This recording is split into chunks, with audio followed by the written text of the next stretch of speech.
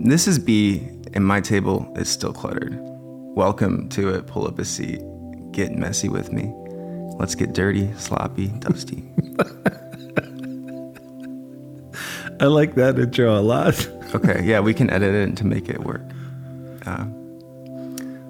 So we thought today at the Cluttered table, B would just share a little bit about the lectionary and the uses of that, or the way it's designed to be used, and then we're going to jump into a scripture and see what we get out of it. Well, first of all, let me just explain what it is.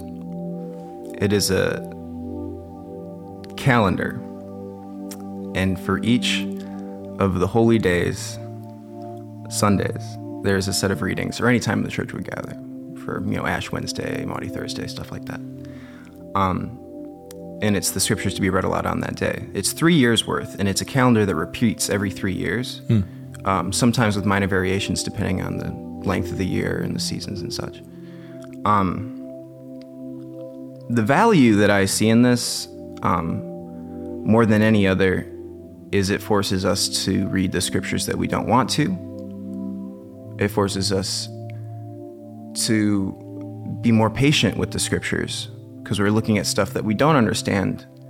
If we're to simply read the scriptures that we only understand, that's like milk when we need solid food. Yeah.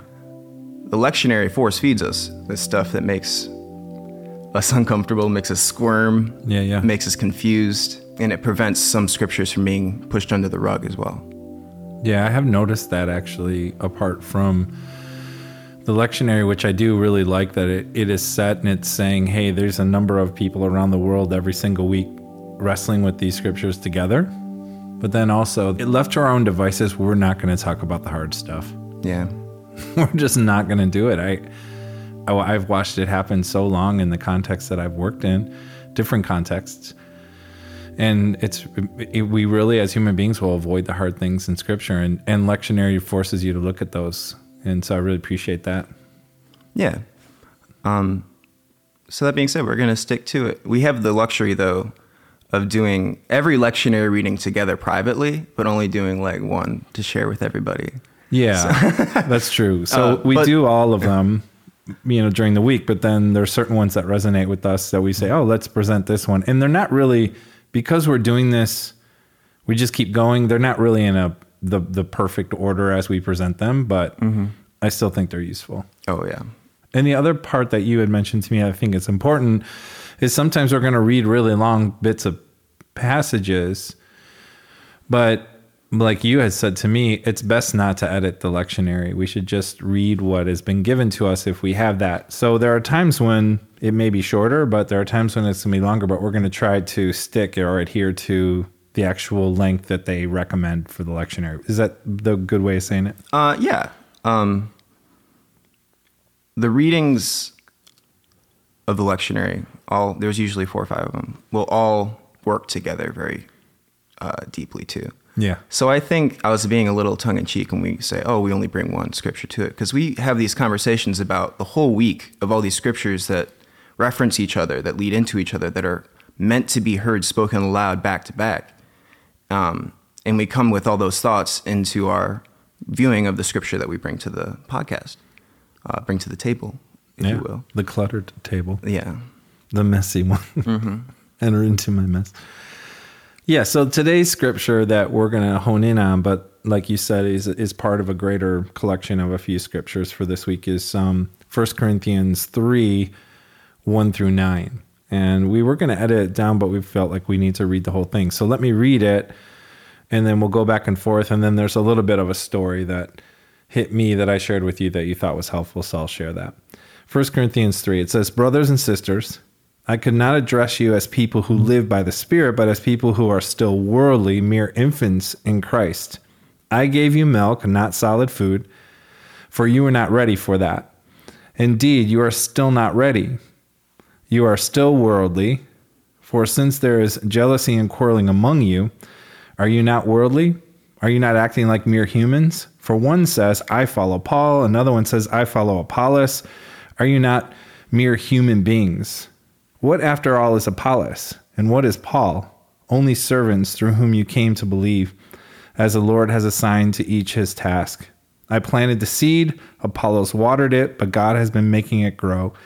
Neither the one who plants nor the one who waters is anything, but only God who makes things grow. The one who plants and the one who waters have one purpose, and they will each be rewarded according to their own labor. For we are co-workers in God's service. You are God's field, God's building. So that was the scripture that we landed on. And today, as I read that to you, what hits you? The thing that I was thinking about mostly is there's two audiences for this scripture, right? There's the church to which it's addressed initially, which this letter would be read aloud to them. They are the field, they are the building itself. Today, and a lot from your interpretation as a pastor, is talking about how Paul views himself as a preacher, as a priest, as an evangelist, however you want to say it, and Apollos as well. What it means to be a minister, what it means to care for, what it means to be a builder, what it means to care for the crops and let them grow and flourish. Yeah. It's a call to the new and the non-clergy, the lay people, to challenge themselves further and to envelop themselves in things that they don't know how to digest yet. Eventually you're going to have to take a first bite of solid food and your body doesn't know how to digest it, but you got to do it anyways or else you'll never be able to eat. Yeah. You'll never be able to grow properly. Yeah. And that's the thing. All of those three images that Paul brings forth, milk and solid food, the building, and the crops. Yeah. The common thread is they're all for the job of the food that being presented is to help the person grow. Yeah. The job of the farmer is to help the plants grow. The job of the builder is to grow the project and to keep working, grow the building that's not fully formed. That's great insight. So it's a call to those not to let themselves be half formed and let themselves stay that way. And it's a call for pastors to not essentially enable that, and to feed solid food when people are ready for it. So those are the that's things really good. Yeah, I appreciated that because that's different than some of the thoughts that we shared before. So it's fresh to me when you come at it from that perspective. And I can't help but think of it as a pastor or someone that spent a lot of time in those leadership roles in church. And the idea of sometimes, I'm not saying all the times, but sometimes you can get the sense that you're the one that has to make something grow or you're the one that has to make something flourish.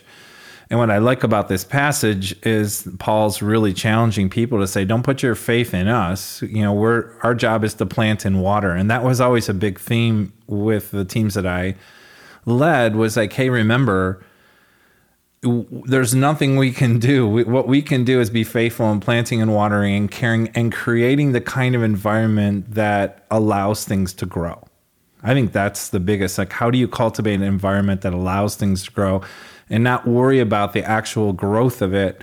I recently read something, I don't know where I read it, and I think I might have shared this with you, but someone said, if we're always looking at the church to grow and that's the sign of it being healthy, then some of the greatest people in the Bible were complete failures, like Noah. I think it was him and 7 other people. Everyone else was gone. It looked like a complete failure. I thought that was just an interesting take on it. But the point is that sometimes in these environments we think we should be charismatic enough or good enough or these kinds of things enough to grow something, and it's not how it works. God is the one that's growing, and sometimes we don't even see the growth. We don't even know what's happening, but we're building in the environment. Yeah. Part of the story that I told you about was this idea of smudge pots. I was very confused when I heard the phrase smudge pot. First, I thought my dad had fallen into drugs. And I was concerned. I texted the family. I was like, I'm worried about Dad. He's deep on the smudge pots. He's got a habit, and I'm worried. But then he explained further, and I understood. Yeah, so a different kind of pot. But I heard this story from a teacher, and they were saying that their grandfather was in charge of an orchard, and it was a fruit orchard, and he was in charge of caring for that as a farmer. And if the temperatures would dip below a certain, degree at night, obviously there'd be a frost alert. And if you didn't do something, it would have potentially ruined the fruit for that whole season that you've been working on and cultivating and caring for so long. And so what they would do is, if they had those kind of warnings, the farmer or his grandfather used to go out and they would put out these smudge pots. And there's these huge kind of, I don't know how to, maybe it'd be good to put a picture if I could, but it's like a cylinder going up, a long cylinder going up, 4 or 5 feet in the air, a big base filled, I think, with oil.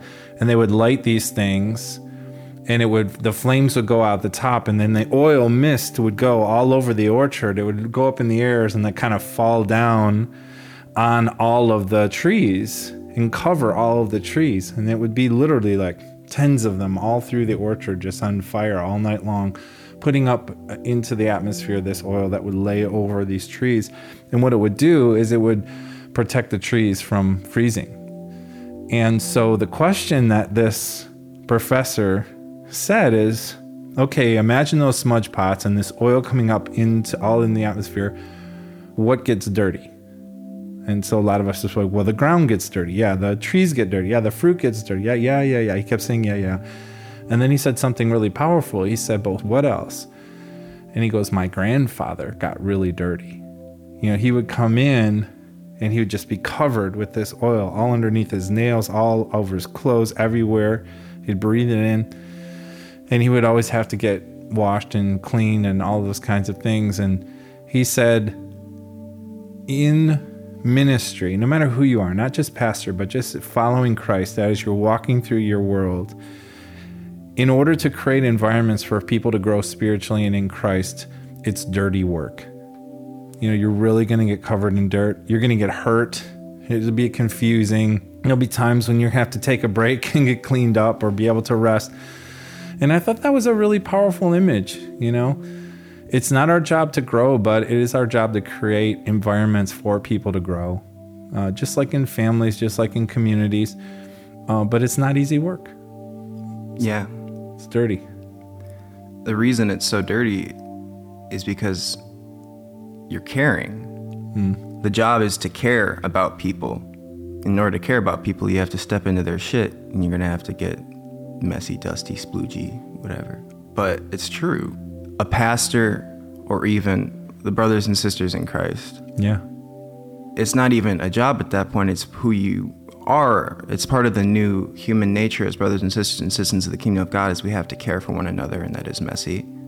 But if you have people caring for you too, it ain't so hard. Yeah. And that's the kingdom. Yeah, we're all interconnected. So I guess for me, what does this mean for us moving forward? I think it's important, at least for this week, I'm going to think about not worrying about what's necessarily growing or not growing or flourishing, as much as what can I do to create an environment of flourishing and protection, much like the smudge pots. And, we've talked about this before, but the word hesed, mercy, if you take it back far enough, you'll find that that's a root word for womb. And in a womb, like that, sort of like the smudge pot things, you're creating environments of health, protection, flourishing, nutrition, growing. I think that's what I'm going to focus on this week, is what can I do to create more environments where growth can even happen? That's my goal. What I'm going to do this week is I'm going to pray a prayer that the drunks taught me. I'm going to pray it now even, me being one of the drunks. God, grant us the serenity to accept the things we cannot change, the courage to change the things we can, and the wisdom to know the difference. Amen. Amen. Thank you for being at the Cluttered table.